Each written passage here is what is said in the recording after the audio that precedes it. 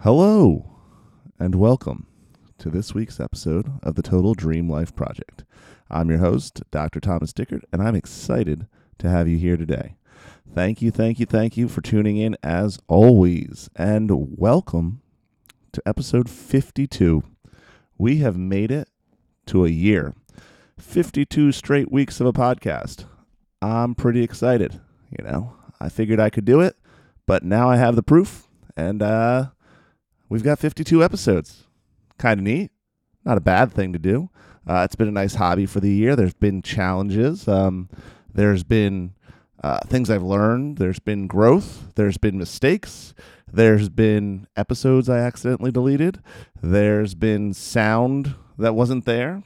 I learned how to fade in music and how to do some editing that I hadn't done in a very long time. So that was a lot of fun. And I think we learned some cool stuff along the way. Some of the things I've learned in the last year, just start. That's the biggest one. Exactly a year ago, I started the podcast. But exactly a year and like 6 weeks ago, I was supposed to start the podcast. And for 4 to 6 weeks, I kind of sat around and I thought, well, this isn't quite perfect, or that could be better, or I really need to learn how to do that first. And then eventually, because I was, 3 weeks past when I said I was going to start the podcast, I had to just start. And I learned some things along the way, and some things got easier. Some things took a little bit of time to get right. And some things I'm still figuring out how to do, and some things I'm still figuring out how to get right. But the extra 3 or 4 or 6 weeks or whatever I hemmed and hawed and waited around for didn't make the podcast any better. It didn't help me out at all. It just gave me a month of being anxious about it. So if you're thinking about doing something and you have the time and you have the bandwidth and you have the desire, just start. Do something wrong, make a mistake, get uncomfortable. We talk about getting uncomfortable every week. It's one of the top values of the podcast. It's one of the things that we're always pushing. So if you have a project in mind, if you have a story in you or a song in you or a book in you or whatever it is, get working on it. Have some fun. We only get a limited amount of time on this wet little rock in the middle of nowhere, so you might as well have fun with it. Variety. Variety is another one of the big principles of the podcast, the big values of the podcast, something we talk about pretty much every week. I think after a year of doing this podcast, the only thing that I don't recommend variety with is sleep. Sleep's like the one place where you want to be as consistent as possible. And then when it comes to things like your diet, your thoughts, your media, your books, the way you play, the music you listen to, the activities you partake in, the way you move your body, the way you challenge yourself, the way you learn, variety is key for all of these things. So the more variety you can have, it seems pretty obvious that the more healthy you're going to be in the majority of these categories. Routines are good. Routines are helpful. Environments are important. You want to be curating your environment. You want to be intentional with your space. But at the end of the day, you got to shake things up. So get out there and have some variety. Also, kind of along that line, you got to have fun. Whether it's making a podcast or, doing some project or going to the gym or whatever it is. There's benefits to doing things you don't want to do. And there's benefits to doing things that are hard. And there's benefits to doing things that are uncomfortable. But the one thing we get to kind of choose is like our reaction to it, not to completely rip off Viktor Frankl here, but like that's the thing that they can't really take away from you. So even when you're doing the hard things and you're doing the things you don't want to do, you can still find ways to have fun with it. It's different for everyone. Obviously, situations are different. Family members get sick, bills become due, the clock runs out, whatever it is. Like, there's going to be tough times and there's going to be rough times, but the quicker you can get back to having fun with it, the easier it's going to be. So if you can figure out how to shift your perspective, if you can figure out how to make the daunting fun, how to make the hard fun, it makes it a lot more enjoyable. Get uncomfortable, like we said, every week. That's how we've ended the podcast. Get out there, stretch your comfort zone. It reminds me of a great friend of mine, and she says every time that she starts to feel comfortable or she starts to feel like this is easy, she knows that she's not challenging herself. And if the opportunity or the moment is right or appropriate, she uses that as a catalyst to get out there and start doing something different, to get uncomfortable and see where she could be growing. And then at the end of the day, do the things you want to do and do them the way you want to do them. Like, people will find you. Your voice will resonate with someone. We all have a unique voice. There's not so many unique ideas and concepts out there. There's not too many things on the podcast that is a total Tom Dickert original, But I might say something in a way that resonates with you that if another podcaster or another person said the exact same thing, it might not resonate with that person. So just like there's different voices out there, there's different ears out there. And different ears need the right voice to hear things the way that they need to hear it. So, do it your way. Don't try to be somebody else. Don't try to conform to what other people are expecting. If you want to write poems about the Philadelphia Eagles, you write poems about the Philadelphia Eagles. If you want to spend 15 minutes talking about all the neat things that the number 42 is associated with, well, it's your podcast. You go have some fun, my friend. Right on. So that's kind of my takeaways. I won't preach too much about the things I've learned, but as I've said a few times, the podcast is really like, for me, and how I'm growing in my process and my journey. There's going to be parts of it that help you. There's going to be parts of it that you're like, another haiku. Just get out there, have some fun. What else is going on? So I'm continuing to start using this JumpSpeak app, which is essentially like an AI robot trying to teach me how to speak French. And at this point, I'm just going to keep trying things until I figure out how to speak French. It's been like over half my life I've been trying to learn how to speak this language. I'm going to figure it out. I think this is the year. And even if I don't, it's good for my brain to keep trying and failing and trying to learn new pathways and new ways of thinking. And I think that I'm starting to understand a little bit more. So hang on, stay tuned. Let's see what happens. In other news, something that I'm really excited about, I think I finally completed the triumvirate of an Amazon free book life. So stay tuned, or stay with me now. And obviously there's other ways that you can avoid Amazon in your book life. But we already knew about bookshop.org. If you need to order a book off the internet and you want it quicker, bookshop.org is a great alternative to buying from Amazon, or obviously walking over to your local bookstore. I don't know how things are where you live. I might be bookstore spoiled here in Brooklyn and Queens. We have a lot of great local independent bookstores. There's one in Bed-Stuy called Cafe Con Libros, which is a great bookstore, awesome people, awesome staff, woman-owned, person of color owned. It's just great. Everything about them. Yeah, they have a little cafe in there, which a lot of the bookstores double as cafes here in Brooklyn, which is also lovely. You can get a coffee while you get your book, but they'll order books for you. So if there's a book you need and you have a week or two to get it, you can just reach out to them and they'll get the book for you. Or another great alternative, obviously, used bookstores like Topos here in Ridgewood, which I love. Also a coffee shop. Noticing a theme here. But Topos is great. Molasses Books in Bushwick is awesome. There's tons of bookstores. So you can obviously get books without going to Amazon most of the time. What I've been doing for ebooks is, up until recently, just using Kobo, which is an alternative. It's also a big company, so it might be 10 years down the road and Kobo's taken over, and now we're talking about the ills of Kobo. But in the meantime, they're an alternative for ebooks and ebook readers that are on par with Kindle and the Amazon library, so you don't need to get ebooks from them.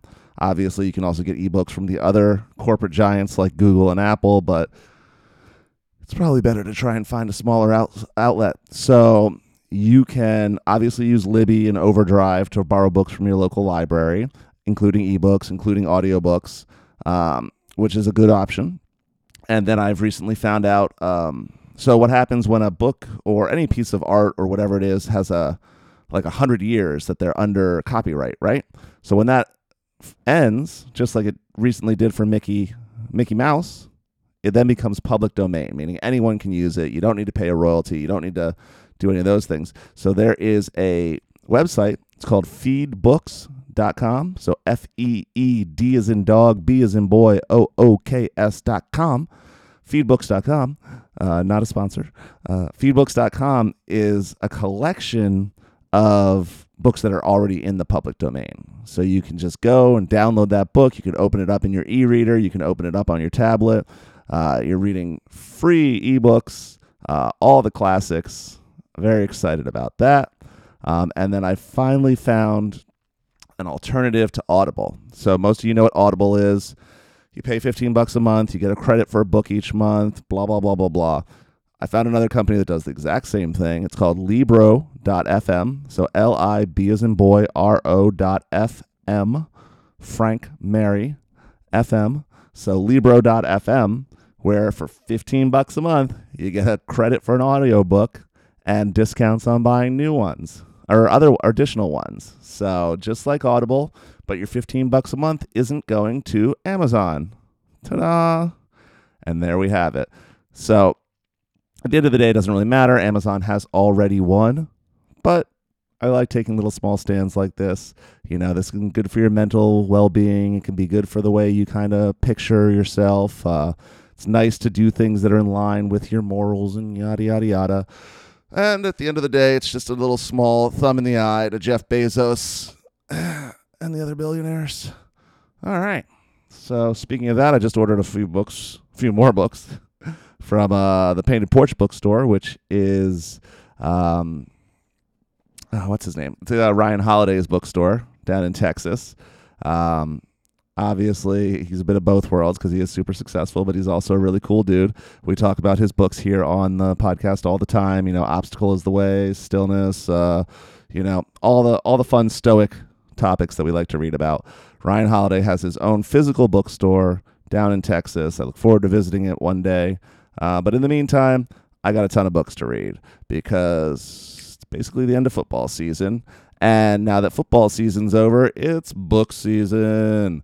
So stay tuned. You'll be getting a lot more book reports like you were a year ago when I started the podcast. But enough about me, enough about the podcast, or at least enough about my book obsession.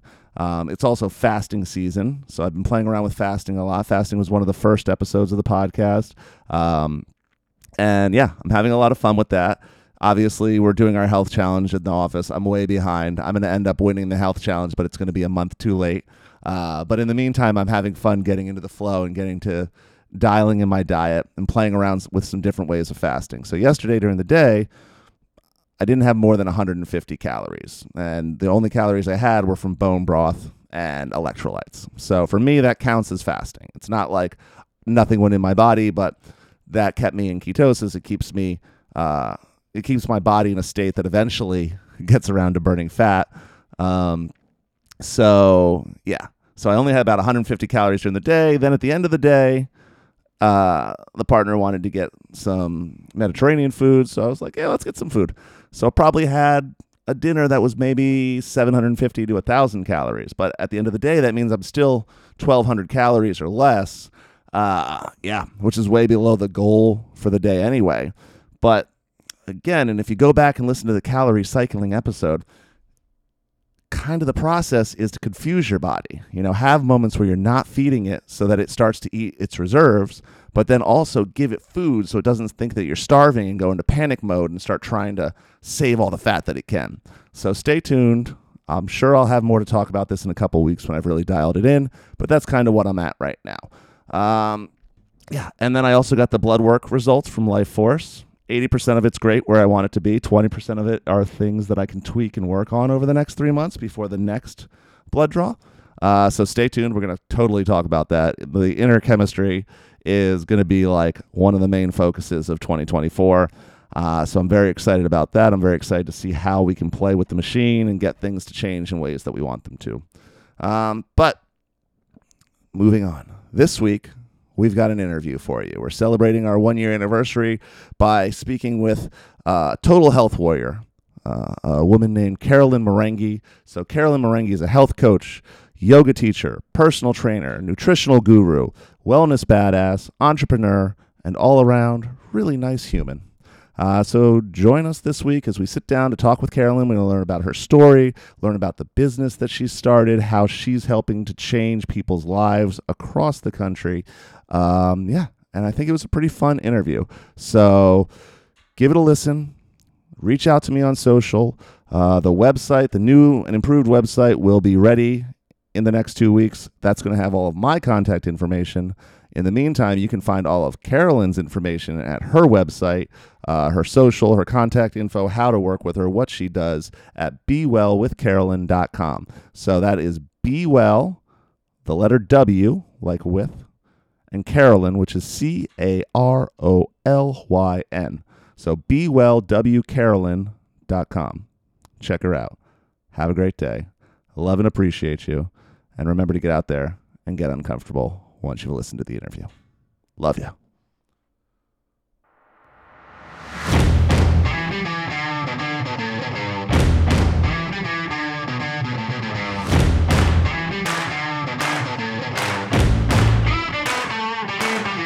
Welcome to another episode of the Total Dream Life Podcast with me, your host, Dr. Thomas Dickard. I'm a chiropractor, meditation teacher, entrepreneur, and lover of life, and I'm excited to have you join me for this week's episode. All right, hello and welcome.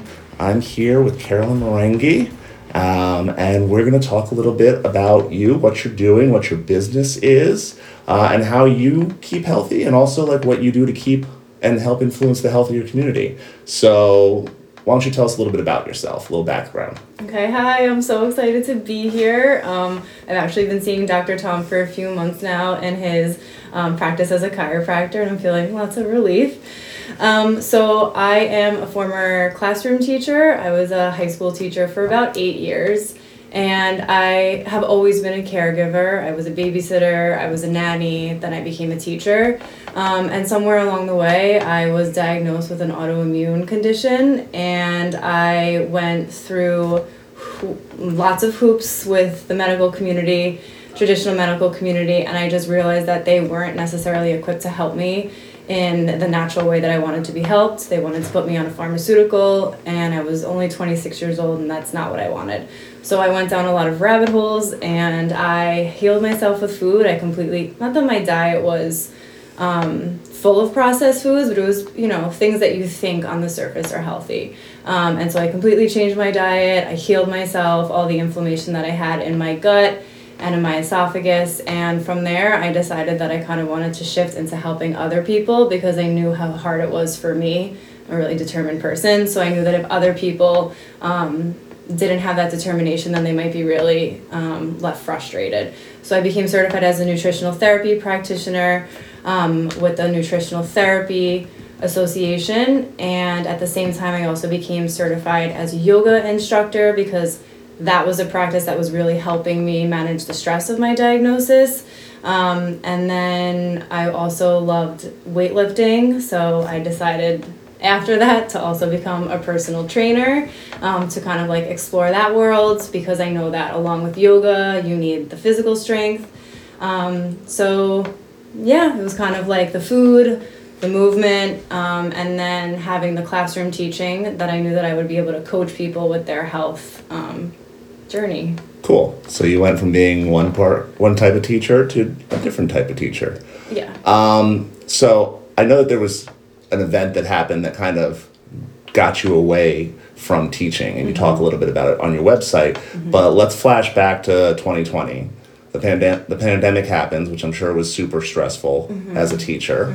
And then a year later, they kind of came out with a vaccine. And tell me a little bit about what your circumstances were at the time when that happened. Right. So because I had already had not such a great experience with Western medicine, and then had learned all of this education about different products and how to keep yourself healthy, I knew that when the COVID vaccine came out that I had done so much to protect my health and how fragile health is.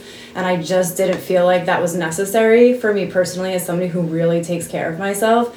And I also didn't feel like it was justified for my employer to force me to get something, that there was no liability from the producers of the vaccine if I had suffered from a vaccine injury, which many people did suffer from. And I just didn't feel like the system that I had been working for, the New York City public school system, I just didn't feel like the integrity was there for that. They had the best interests of their students and their teachers in mind. And I just knew that that wasn't something that I was going to subject myself to. So yeah, I actually wound up having to resign from my tenured teaching position that I had like gone to school for so many years in order to get and to be in that position.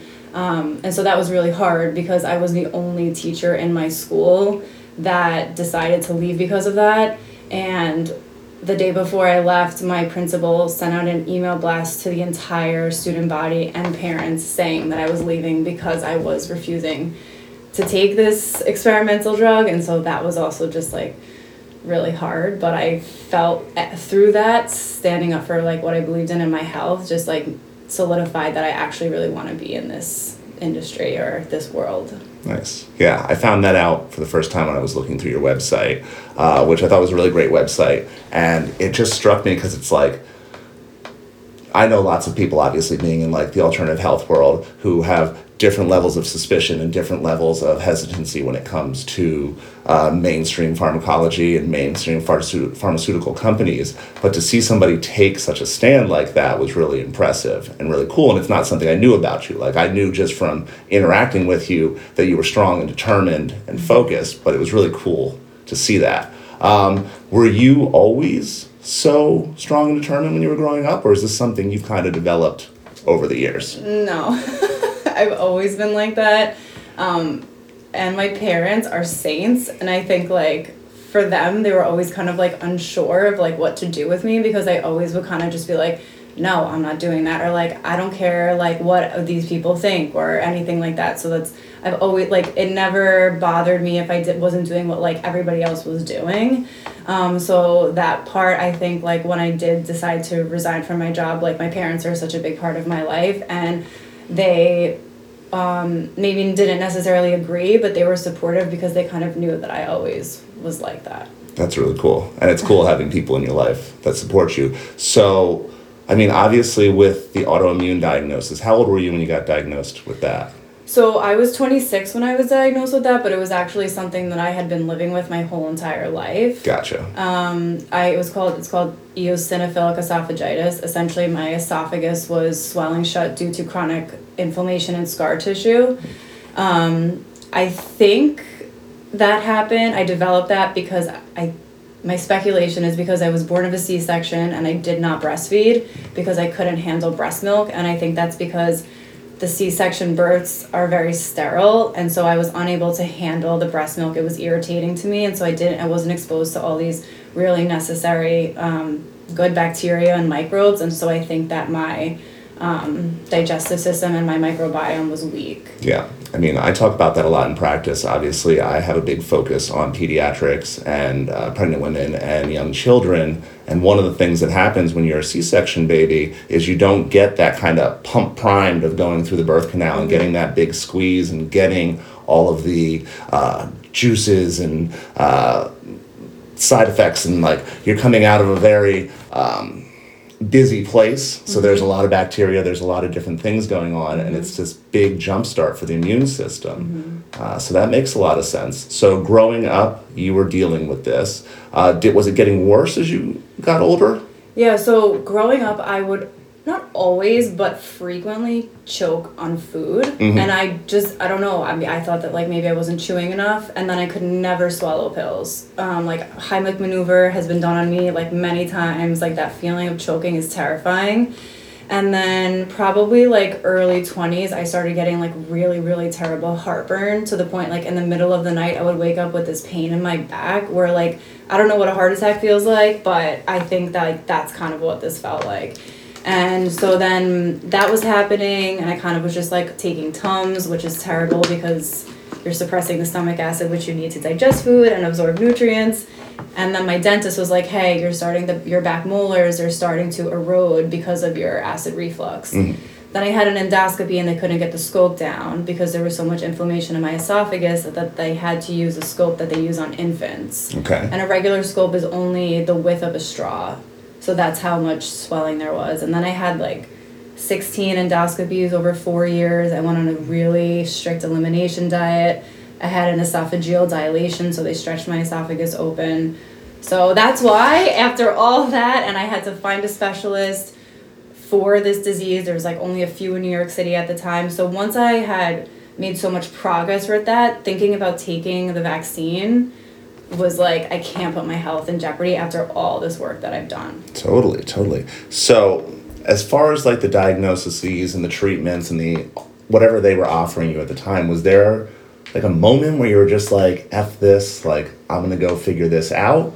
Or was that something that kind of accumulated over time with other stuff that you were doing? Yeah, so I think that Western medicine is great when, like, I needed the endoscopies. Like, that was great. And my doctor she's amazing. Like, she would spend so much time with me going through everything that I ate. And then I had to take a proton pump inhibitor to kind of deal with some of the inflammation that was happening acutely, just to try to clear out the eosinophils, which are white cells in my esophagus.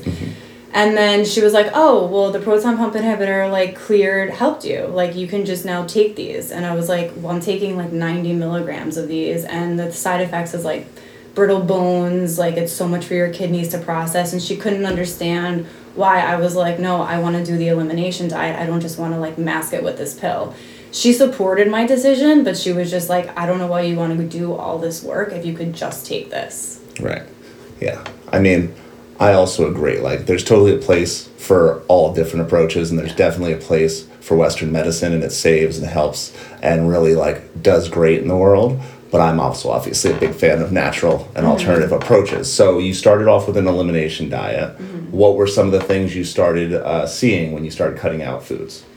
It was really hard because I think I did it's like called the Big 6 or the Big 8. I cut out I don't eat seafood for my own personal preferences. So I wasn't eating seafood, nuts, dairy, gluten, soy, and then I stopped eating meat because I thought like maybe that could have something to do with something. So I was basically vegan, soy-free, and gluten-free. So I was literally just eating like roasted vegetables and tortilla chips. That was like my snack. And the heartburn went away like pretty quickly, which was amazing. Oh, another big thing that really caused me to take action initially, like I was like, okay, I'll deal with the heartburn forever, but my hair, like I lost so much hair. And so I don't know, the aesthetic, like selfish part, vain part was like, I need to figure this out now. So I've noticed that the heartburn went away once I started the elimination diet, my hair stopped falling out. So that was like really encouraging. I was starving because I work out a lot. And so it was really hard to like not lose a lot of weight with the amount that I was trying to exercise and do yoga and be on this elimination diet. But once I decide to do something, like I never go back on it. So I don't know, I just stuck with it for years. That's a pretty powerful like mutant power to have. So that's very cool. I also spend far too much time thinking about my hair, so I can appreciate that as well. So once you kind of got it under control with the diet and you started I'm assuming you started adding some things back in. You're not currently a vegan who eats just tortilla chips, correct? Right. Yeah. So you eliminate everything, and then you have to do an endoscopy. That's why I took the prescription pill, was to make sure that all of the inflammation would be removed, and then you have to get an endoscopy. Once everything looked clear, then I would add one food in. I would eat that one food. So say I would start eating dairy, I would eat that for probably like 8 to 12 weeks, and then I would get an endoscopy. And then if there were no eosinophils present, then I would add another food. Okay. So actually dairy was the last one that I added because my doctor told me that's like the most common one, and because I was unable to handle my mother's breast milk, that it was likely the culprit. She just wanted to make sure that there wasn't something along with the dairy. So we saved the dairy to the end, and it wound up being the dairy. But the thing is that I eat dairy now. So I'm not saying that like everybody can 100% heal themselves by changing their diet, but I think a lot of it was taking out the seed oils, taking out like hidden gums, all those things that are in foods that you don't even realize. And then my gut, healing the gut lining, drinking lots of bone broth, and then now I can eat dairy and I have no heartburn, no problems. And it's been like a few years. Yeah, the seed oils are wild. I did an episode about seed oils a couple weeks ago, and it's just like, it's everywhere. It's everywhere. And like, to try and eat outside of your own home, like we were just talking about before the podcast, is like, ironically, the places that have like the least seed oil kind of regularly are pizza places.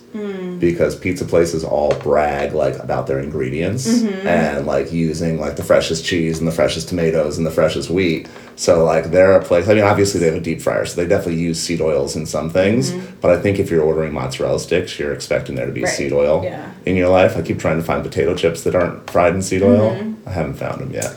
Yeah, it's hard too because like there's so many restaurants here in Williamsburg, and like when I'm walking around and they have their garbage out, you see like restaurants, some of them are like, oh my god, this is the hardest restaurant to get into, and they have like the best of everything. And I know they're doing it because of their bottom line too, but you see like the big box of canola oil outside, so it's like, oh my god, yeah. All right, so you're at a point, you've kind of gotten the diet under control, and now you're seeing changes in your body. You've brought back some food, but you didn't start back with dairy right away. You brought dairy back in later. Dairy was the last thing that I brought in, so I was probably doing the elimination diet for, 3 years before I brought dairy back in because, I mean, that doctor, her availability, she was like so booked, so then I would have to wait like 12 weeks for the endoscopy, but then I would also have to wait a few weeks for the follow-up. So like that whole process of eliminating 8 major food groups, with dairy being the last one introduced, took a very long time. Right, because it's a month of elimination, and then you still have to wait to get an appointment and things like that. Yeah. All right, that makes sense. So then at this point, what are you doing exercise-wise? Exercise-wise, I do lots of resistance training, probably like 4 times a week. 2 days like general upper body, 2 days lower body. Nice. Sometimes I have a cardio day thrown in there with the sauna, just for like recovery, and then I do a lot of yoga. Vinyasa, so like the yang, more active yoga, but also I love yin yoga because I think it's just like really restorative and meditative. And then recently getting more into Kundalini. Okay, yeah, Kundalini is really cool. Yeah. I love yin yoga. So when you were teaching, before you decided to leave, were you already thinking about like maybe transitioning to doing other stuff or coaching people or teaching people outside of what you were doing? Or was that a total pivot that you made once you decided, hey, I'm not going to be a teacher anymore? So originally what I wanted to do was kind of like a combined wellness program for high school students, because I was seeing kids, I mean, especially in New York City, because kids are like commuting, walking to school, and they're walking past a million bodegas, corner stores, and they can just buy whatever they want on their way to school. You don't see that in the suburbs as much. But I was just seeing what kids were eating, and I was seeing how exhausted they were and how it was such a barrier for them when they came to learning, that I actually wanted to create like a wellness program for high school students. But I think you have to find some students who are really aware and committed, and it's just hard. It's hard when you're a teenager, you're not, like, the health issues haven't happened yet, like your metabolism is faster, so I just like found a lot of barriers there, and so I kind of wanted to shift to working more with women, because women, I just know so many of my friends who struggle with like hormonal issues, not only reproductive, menstruation, but also sleeping, stressful, digestion especially, so that's kind of now what I'm targeting, women. Nice. It's funny you were saying that, because like on the way here I was on the subway, and at like the stop before your stop, school got out, and like a bunch of little teenagers roll in, and like who's got skin conditions going on, who's eating a bag of gummy worms, who's like asleep in the corner, and it's just so wild to see, because like you said, they have such access to this food, and kids have no real training when it comes to how food affects them, or what it does to their bodies or their growth. But now, like you said, you're focused primarily on women, correct? Correct. Age group, certain? Yeah, I say millennial women, but I'm open to Gen Z. I won't discriminate. I'm really targeting like late 20s to early 40s. All right. And what is your approach? Like, say someone comes in and they want to start working with you. I assume they find you online? Yeah, so right now I'm working with women online. I'm also training and teaching yoga at a gym. So I have clients coming to me that way. And then I also have lots of my own personal friends that I've helped. So my referral network is starting to grow that way. All right, cool. So somebody finds you online or somebody gets referred to you and they reach out to you. What does it look like when you start working together? Yeah, so I have a 2-part process that I bring people through. My first part is really working on setting up systems in people's lives. So there's this whole field of executive functioning, which is kind of just the skills of like organizing and time management and prioritization. And so that is something that's taught in school in terms of academics. But what I find with people is when they try to implement like lifestyle changes, if they're not chunking their time so that they have these bigger windows, say on the weekends, to dedicate to the meal prepping, then it's really hard to stay committed to a diet during the week. So what I do with people in the beginning is I do it like a very in-depth health assessment, but then also start creating systems in their lives so that they feel like these changes will have a place, as opposed to them being on the back burner and then people not feeling success. And so once we set up those systems, I like do a whole calendaring system with people. Then we take a look at sleep, diet, movement, and then more subtle practices like different types of baths, or like aromatherapy or journaling, or just like the more subtle things. So those different phases, they don't happen all at once. I think usually like 3 recommendations at a time is good for someone to start implementing. So the executive functioning piece, the sleep, the diet, the movement, that probably phases in over like 4 to 6 weeks.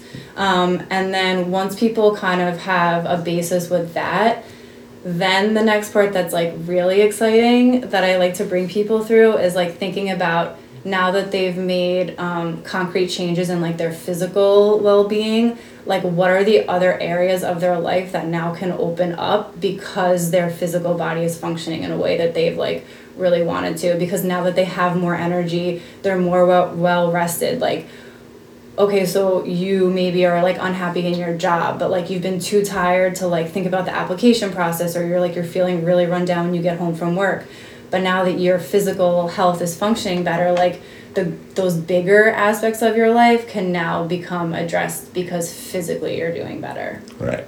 That's really cool. So you're kind of like getting them to look at their environment and their day-to-day life and mm-hmm. seeing where they can make space and find space to kind of make this automatic and make it less of like a willpower thing. Mm-hmm. If you like, is there one thing, like what's the biggest thing that you kind of find with people? Like what's the number one hurdle that most people are coming in with, or is it different for everyone? I think it's time. Yeah. Yeah, I think for people it's time, and I think that like that's why like the executive functioning piece of like having tasks like piggyback off one another to make things like easier so that you can be more efficient with your time. Like for example, like at night before you go to bed, like the bedtime routine is all about winding down, but like it could also be about like starting the next day. So like I always have like, I use a French press for my coffee. Like the coffee is in the French press, the water is in like the hot water heater. So like when I get up, it's not like another step that I have to do. It's like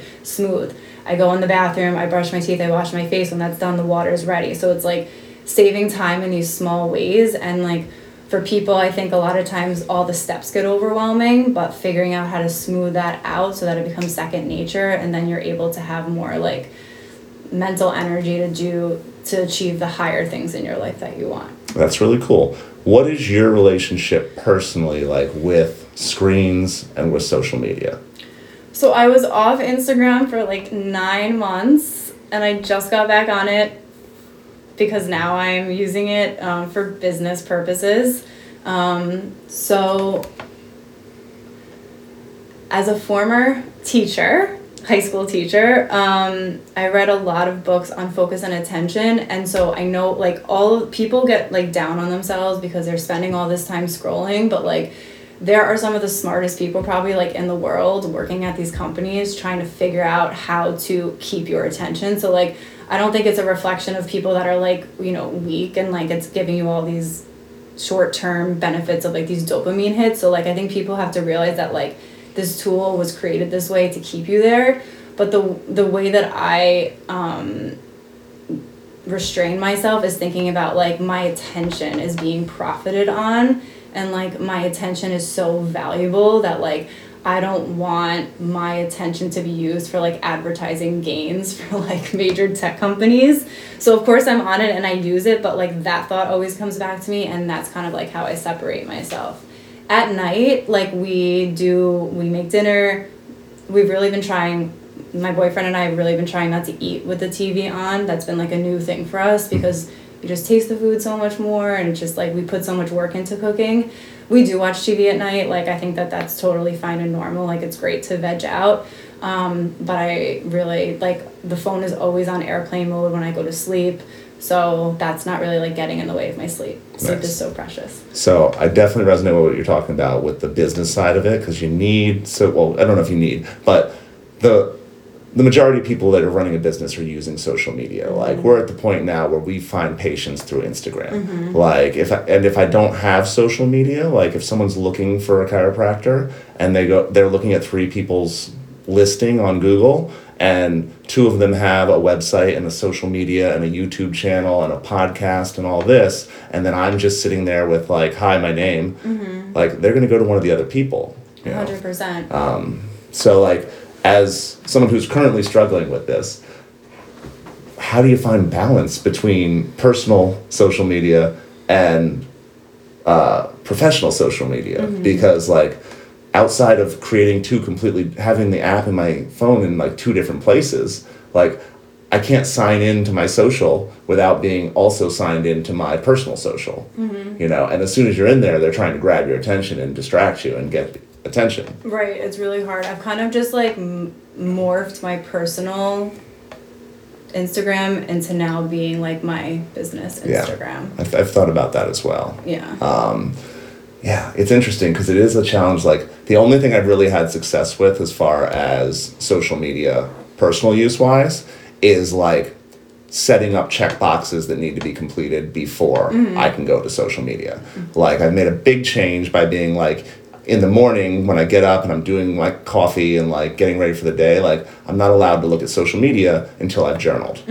Because I find that if I journal first, it gets me in the right headspace. It gets me thinking about my day. It helps me organize the day before and like kind of, get off in a better direction.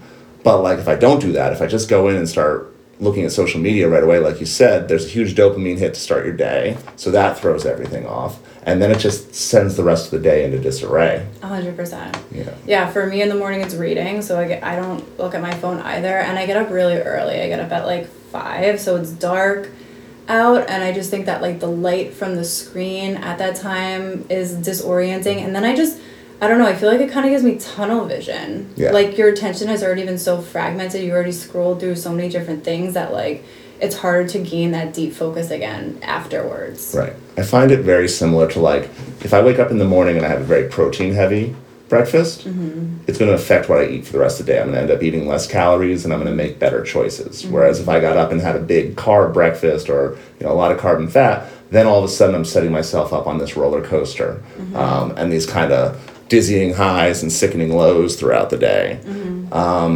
What other so you're getting up at 5 in the morning. What time are you going to bed? 9. Okay.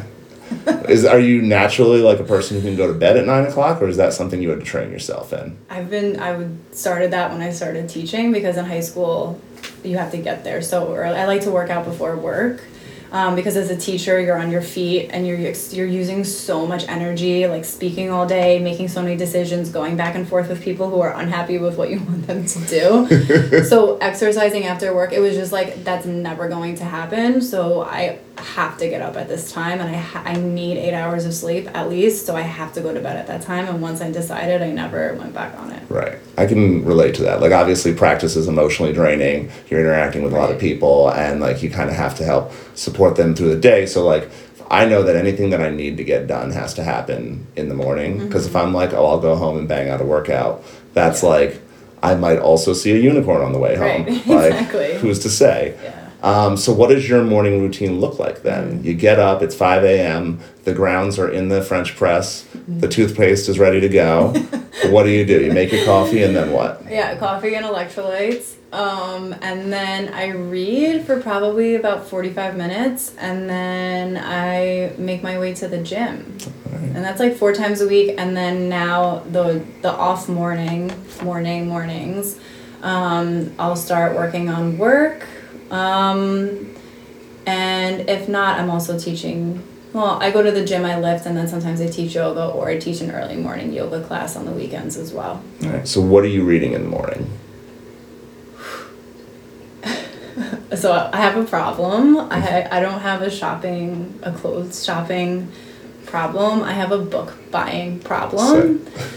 Because every time, I mean, I'm sure for you too, whenever I'm reading a book, then that book mentions another book, and I'm like, oh my God, now I have to get that book. And so right now I'm reading a book about the 528 hertz frequency, which is actually the frequency that plants emit, and it's like a really healing frequency for healing DNA and other like tissue repair, and it's just really calming for the body. So now I'm reading about music and its effect on the body. Amazing. So is that one of the reasons that your phone's on airplane mode, so you're not getting more kind of frequencies in the room while you're sleeping, or is it strictly just to cut off communication? No, it's for the frequencies. It's because we unplug our router every single night too. Okay. I mean, I don't know. It might be like fruitless because in New York City you're getting bombarded. I can see 5G towers from our window over there. Right. But we do unplug our router every night, and the phone is on airplane mode because of the frequencies. I only use the microwave sometimes to reheat like my coffee, which is kind of bad, but we don't reheat food in the microwave, and it's always unplugged if we're not using it. I'm into it, and I think that people don't think enough about frequencies, you know, and with all the different like 5G, 2G, 3G, like 3G is still there. They didn't take away this frequency, and we're just completely bombarded by it. So like, that's pretty interesting, and that's cool that you do that. So you get up, you work, and then you're working on work. You're doing, when you coach, is it group coaching? Is it individual coaching? Is it both? Like, how does that work? Yeah, so it's all individual coaching, and my clients, I meet with them twice a week, so it's a combined total of 75 minutes, but like I find that meeting with somebody once a week when they're trying to like change their schedule and implement lifestyle changes, that once a week is not enough. So I'm offering up to 75 minutes. Some people are like, I can only do an hour a week. And so I'm seeing people on either a Monday, Thursday schedule or a Tuesday, Friday schedule. Okay. So that's because like, I feel like things can happen during the week, and people like need that wraparound support. And then like, say something happened during the week, the next time I see with them later, the following week, they might like have forgotten about it, or it's not a big deal as it was when it happened.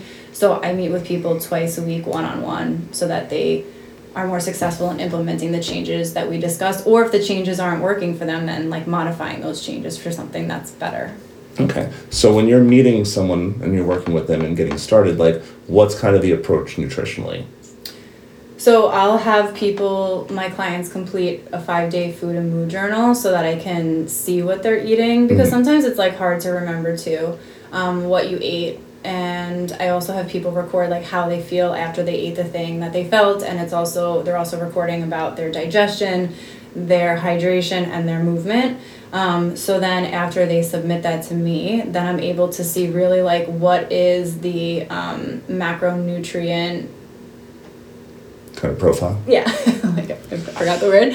And what I find is that a lot of people, women, who are having like blood sugar issues, so they're like unable to fall asleep at night, or they're like feeling chronic stress, or their cycle is irregular, or they're experiencing like spotting throughout their cycle, it's because their diet is carb heavy. And like, I'm not here to demonize carbs at all, but when I say carbs, I don't just mean like French fries, I also mean like vegetables are carbs. Right. So women tend to eat very low fat and sometimes low protein diets, so then their bodies are unable to regulate the spike in their blood sugar when they are eating the carbohydrates, or they're waking up in the morning and they're having coffee on an empty stomach. So really trying to even out that ratio of their macronutrient intake. Nice. Yeah. Do you have like a ratio for the three, like carbs, protein, and fat? Like, do you have a ratio that's kind of like your go-to? Or like, what's your approach when it comes to that? Yeah, I would say like between 35 and 40% carbohydrate, and then probably like 25 to 30% fat, and then similarly for protein. Like it's not hard and set for everyone. It depends on like how they're goals moving. Depends on what they're doing. And yeah. I just find that like what's published by the government, what they recommend is much higher. Carbohydrate is like 65%, and I just don't think that that's like long-term supportive. I mean, we can call them out. What's published by the government is published by the corporations that fund the government and what products they make. Like, I don't think that's going to be the biggest news to anyone, but I also don't, we don't need to pick any fights with them. Right, exactly. Cool. So, like, do you have any opinion as far as, like, how or, like, the order or the ways that they approach? Like I was saying before, like I like to start off protein early and kind of like I do my carbs later in the day. Yeah. Or later in the meal even. Like what's your thoughts on that? Yeah, I think as well, I think when people are able to eat those higher nutritionally dense foods in the morning, then also later on in the evening, they're not struggling with like feeling too full. I mean, people should really try and be eating their last meal like 2 hours before they go to bed so that their sleep's not being disrupted. But yeah, I definitely think that proteins and some fats in the morning will help people feel fuller for longer, and then they're not having that mid-morning crash where they feel like they need to have like another cup of coffee, which then is then setting them off in the afternoon and they want to snack because they're feeling jittery and they need another pick-me-up. That makes sense. All right. So like, tell me a bit about your training. Like you did nutritional training. Where did you do that? Yeah, I did that with the Nutritional Therapy Association. They're amazing. It was a 10-month online course, and it's like incredibly science heavy. They kind of base all of their teachings off the Weston A. Price Foundation. Are you familiar with them? No, tell me about it. Oh, you have to look into them. So Weston Price was a dentist in the 30s, I believe. Yeah. And he was traveling around the world, and he noticed that people in indigenous societies, like in Peru or tribal societies or in Africa, that their jaws could fit all of their teeth. And he didn't understand why people in westernized countries needed to get their teeth pulled. And basically what he found was that people in Western countries are essentially like deficient in so many nutrients so that their jaws weren't developing fully, and that's why they needed to have their teeth removed. So he kind of did a deep dive into how these people were eating. And so it's all about like, head to nose to tail animal products. I'm not there yet fully. But yeah, just like an emphasis on like eating things the way that they are naturally, butter, lard. And so yeah, the Nutritional Therapy Association, most of their teachings is based off of his research. I love that. Because a lot of times, like in chiropractic school, we actually have a lot of nutritional teaching, but a lot of the nutritional teaching is more kind of like almost like a reactive nutrition, or like, you have this condition, eat this, or your lungs are sore, do this. Like, it's not so much like a whole food nutrition or like a supporting your lifestyle nutrition. I mean, there is that as well. Chiropractors are very much into that, but like, it sounds like that approach is a little bit less like prescription and a little bit more like lifestyle. Is that about right? Yeah, 100%. Cool. Tons of bone broth. Love bone broth. Love bone broth. Yeah. Is there a bone broth brand that you are like into? We're actually so lucky because we live 3 blocks from the most incredible butcher ever. So we get our bone broth from them. And that's the Meat Hook? That's the Meat Hook. Shout out to the Meat Hook. Shout out to the Meat Hook. We love them. So that's great. It's like full of gelatin. It's like quasi-solid. But before I was getting bone broth from them, I was getting it from Bonafide Provisions. Okay. And they mail it to you with like dry ice. So it's coming frozen. So it has all that gelatin in it. Because sometimes I see like bone broth on the shelf, but it's basically, I don't know why it's bone broth. It's just broth if it doesn't have. Right, if it doesn't have gelatin and bits in it. One time I was trying to make my own bone broth, like on the stove. Of course, I, for whatever reason, didn't have a slow cooker at the time. And so I was just like simmering it for like 24 hours, basically.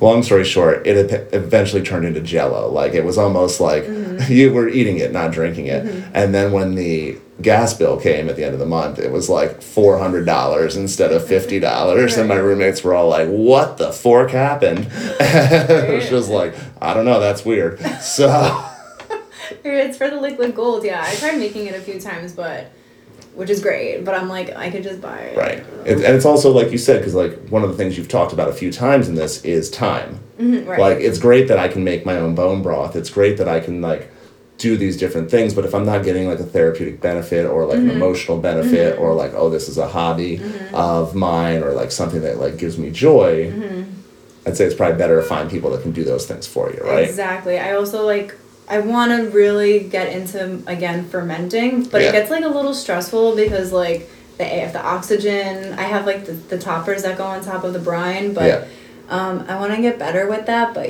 I do a lot of sauerkraut, and so I have the lids that have the little gasket that let the gas out, and I was just thinking today, like, I need to make some. One of the great things about living in New York City is we have all these old buildings with radiators, so even though it's cold outside, it's still the perfect temperature in my apartment. Like, I can year-round just be making sauerkraut. Have you fermented other things besides? Like, what do you like to ferment? We fermented beets. Okay. And honestly, I think it stopped there. All right. When you fermented the beets, were they mushy or were they, like, crisp? Because no, they were crisp. Okay. Yeah. Yeah. I want to ferment more foods. That seems like fun. Yeah. All right. Cool. So, anything else going on? Anything that we haven't really, like, talked about, or anything that you want to make sure that people are aware of that you kind of do as a service or things like that?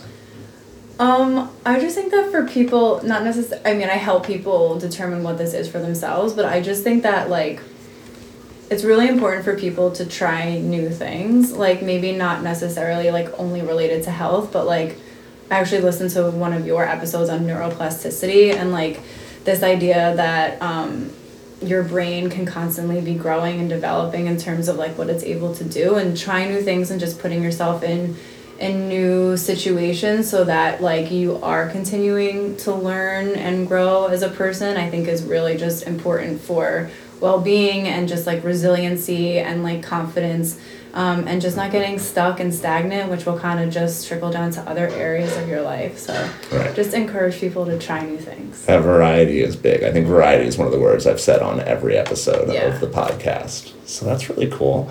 So how do people find you? Yeah, so people can go to my website. It's www.bewellwcarolyn.com. So it's like Be Well with Carolyn, but the with is just a W. And then that's also my Instagram handle. Okay. And then I will be starting a podcast as well, the Curious Soul podcast. So that's coming soon, and it'll be covering, like, consciousness, health, wellness. I love history, spiritual history, so it'll be all the things. That's exciting. So, like, give me an example of something from spiritual history, or, like, that, like, is interesting to you, or something that you've studied.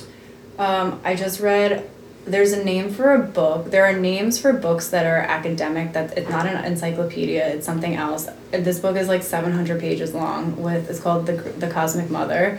But basically it's all about how pre-monotheism, the religion of societies was basically the religion of nature, or not religion, but, like, belief in nature, because like, obviously the natural world governed everything that people did. So something from that book that I think is, like, really incredible is that women were actually keeping track of time via their menstrual cycles because of the alignment with the moon, which I think is, like, so removed for us, because women at that time, you know, bled so regularly, and people believe that actually when they got their periods was when the moon was dark. So it's, like, this whole version of, like, death and rebirth, and just, like, which is also represented in the seasons, like the darkness of, like, winter, and then the rebirth of the moon is, like, the rebirth of spring. And so I think that, like, that whole connection of, like, women's cycles with seasonal cycles and the cycles of the cosmos is just, like, so beautiful. I love that. And, like, that really resonates with me, because a lot of times we think about past civilizations and past societies, and we think, like, oh, how they interacted with, like, the plants and the animals in their environment, or the ocean, or the mountain, but, like, they also had a very deep interaction with the cosmos, and, like, you know, studied it and charted it and kept track of it, and we've lost so much of that, you know. And I feel like, I don't know, do you feel like we're making progress as people? Or do you feel like we're just completely off the rails? Because I feel like, I'll let you go first, and then. I think when people think about progress, they think about, like, technological innovations. And so I guess in terms of that sense, like, we have technology in ways that we've never had before, but I also think that like so many people now, I mean especially in like Brooklyn, so many people are turning back to ancient methods like the yoga and the breathing and the Reiki and the energy and like all these natural healing practices. I mean, there are sound baths now everywhere. So I think that people are actually returning to ancient technologies because they feel like the progression of like the computer, the internet, the AI isn't necessarily in alignment with like who they really are inside. So I think that there is a progression there, but I also think like the turning back to how things were in the beginning is like a soul progression that maybe was missing throughout the 20th century that now people are kind of bringing back. And have you watched Ancient Apocalypse? I don't think I've seen that one yet. You have to watch that because that's all about the megaliths that are built around the world and how love them. All of those megaliths are basically built in alignment with the stars and their the solstices and stuff like that. I love watching those shows because like it almost always ends up that like, oh, we couldn't figure out why they would do this, and then they look up at the sky and they're like, well, actually that's where the solar eclipse is, that's where this happens, and like people just assumed that because they didn't have iPhones everyone was an idiot, right? And I do like sometimes I think there's positives, and I think like we're heading in the right direction in some areas, and I love to see people like returning to older practices or exploring things that we've forgotten along the way. So that's really cool. I'm excited for your podcast. Do you know when you're going to start it? Yeah, I'm waiting for my microphone, and then you recommended these easier to use ones maybe, right. So I would say probably within like the next week or two. I mean, I'll also show you the microphone I use at home, which is great too. These are just like really cool because like they clip onto your shirt, you can do it anywhere. And it makes for like a really nice interview process. I also have this like dream that when it's nice out that I could just be walking around like Prospect Park with someone and having a conversation while we walk. So like I think like in a lot of ways like technology podcasts, like the little tablet that I'm using instead of a notebook, like I think there's cool stuff out there, and I think there's a lot of progress, but I'm glad to hear that you're going to be like putting your voice out there and putting more of this goodness into the world. If you ever want to come back on the podcast, we'll get you back on. If you ever want to guest, one of the things I was playing around with as an idea is this idea of like letting people guest host the podcast. Like I don't need to be the only person who ever talks on my podcast. So we'll play around with that idea as well. You gotta get Jared on there. Yeah, we're gonna get Jared on someday. He's just so busy. Getting him in one place is like a whole to do, but we'll figure that out.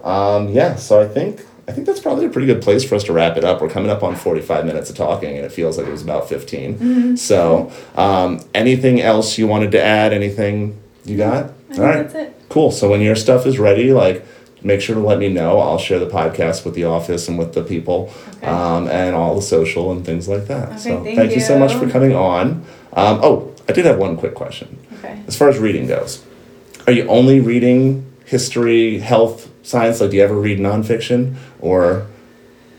I do love nonfiction, but it's so hard for me because I have so many. I mean, I do read fiction. Fiction, that's what I meant to say. I think I said nonfiction, but. I do love fiction. Like, I actually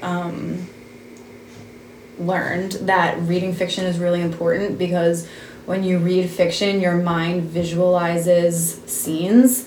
And so that's really important for your creativity and imagination, which then is really important for like ideas and inspiration that you are able to develop. But I just have so many nonfiction books right now. But I think that like fiction books have a great place and time in the summer on the beach in the Mediterranean. I like that. Yeah. And I think it goes back to the variety that we were talking about too. Mm-hmm. So also on books, how quick are you to like be like, do you stick with every book to the end? Or are you like, I got what I needed from this book, or this book's not for me and you're on to the next one? So I order my books online, and then when I get them, I I read the table of contents, I'll flip through, and I think like at this point I can get a pretty good feel if like that's something I'm going to want to stick with or not. And then once I start it, I basically read it all the way through. But I like familiarize myself with the book prior to committing. Gotcha. Yeah. Right. I like that. My skill is like, as soon as I got what I need from a book, or I don't think the book's for me anymore, I will book ADD it. Like, I'm on to the next book. I might come back to a book a year later and just pick it back up. but like I will abandon a book as soon as which I don't even know if it's the best approach, but it's just kind of my approach. Like, yeah, no, I think that's good, and it's also nice to just have as a reference, because then like later on, the information in that book might feel more relevant, like once you put another piece of the puzzle together. Definitely. All right, so we can nerd out about books another time. Yeah. Thank you so much for being on the podcast. Thank you for I very much having me. appreciate it. Yes. Thank you. Anytime. You're always welcome back. So everyone, check out Carolyn. Figure out how she can work with you, how you can learn from her. It sounds like she's got a lot of cool stuff in the pipeline. So check her out on social. Check out her website. And yeah, have a great day.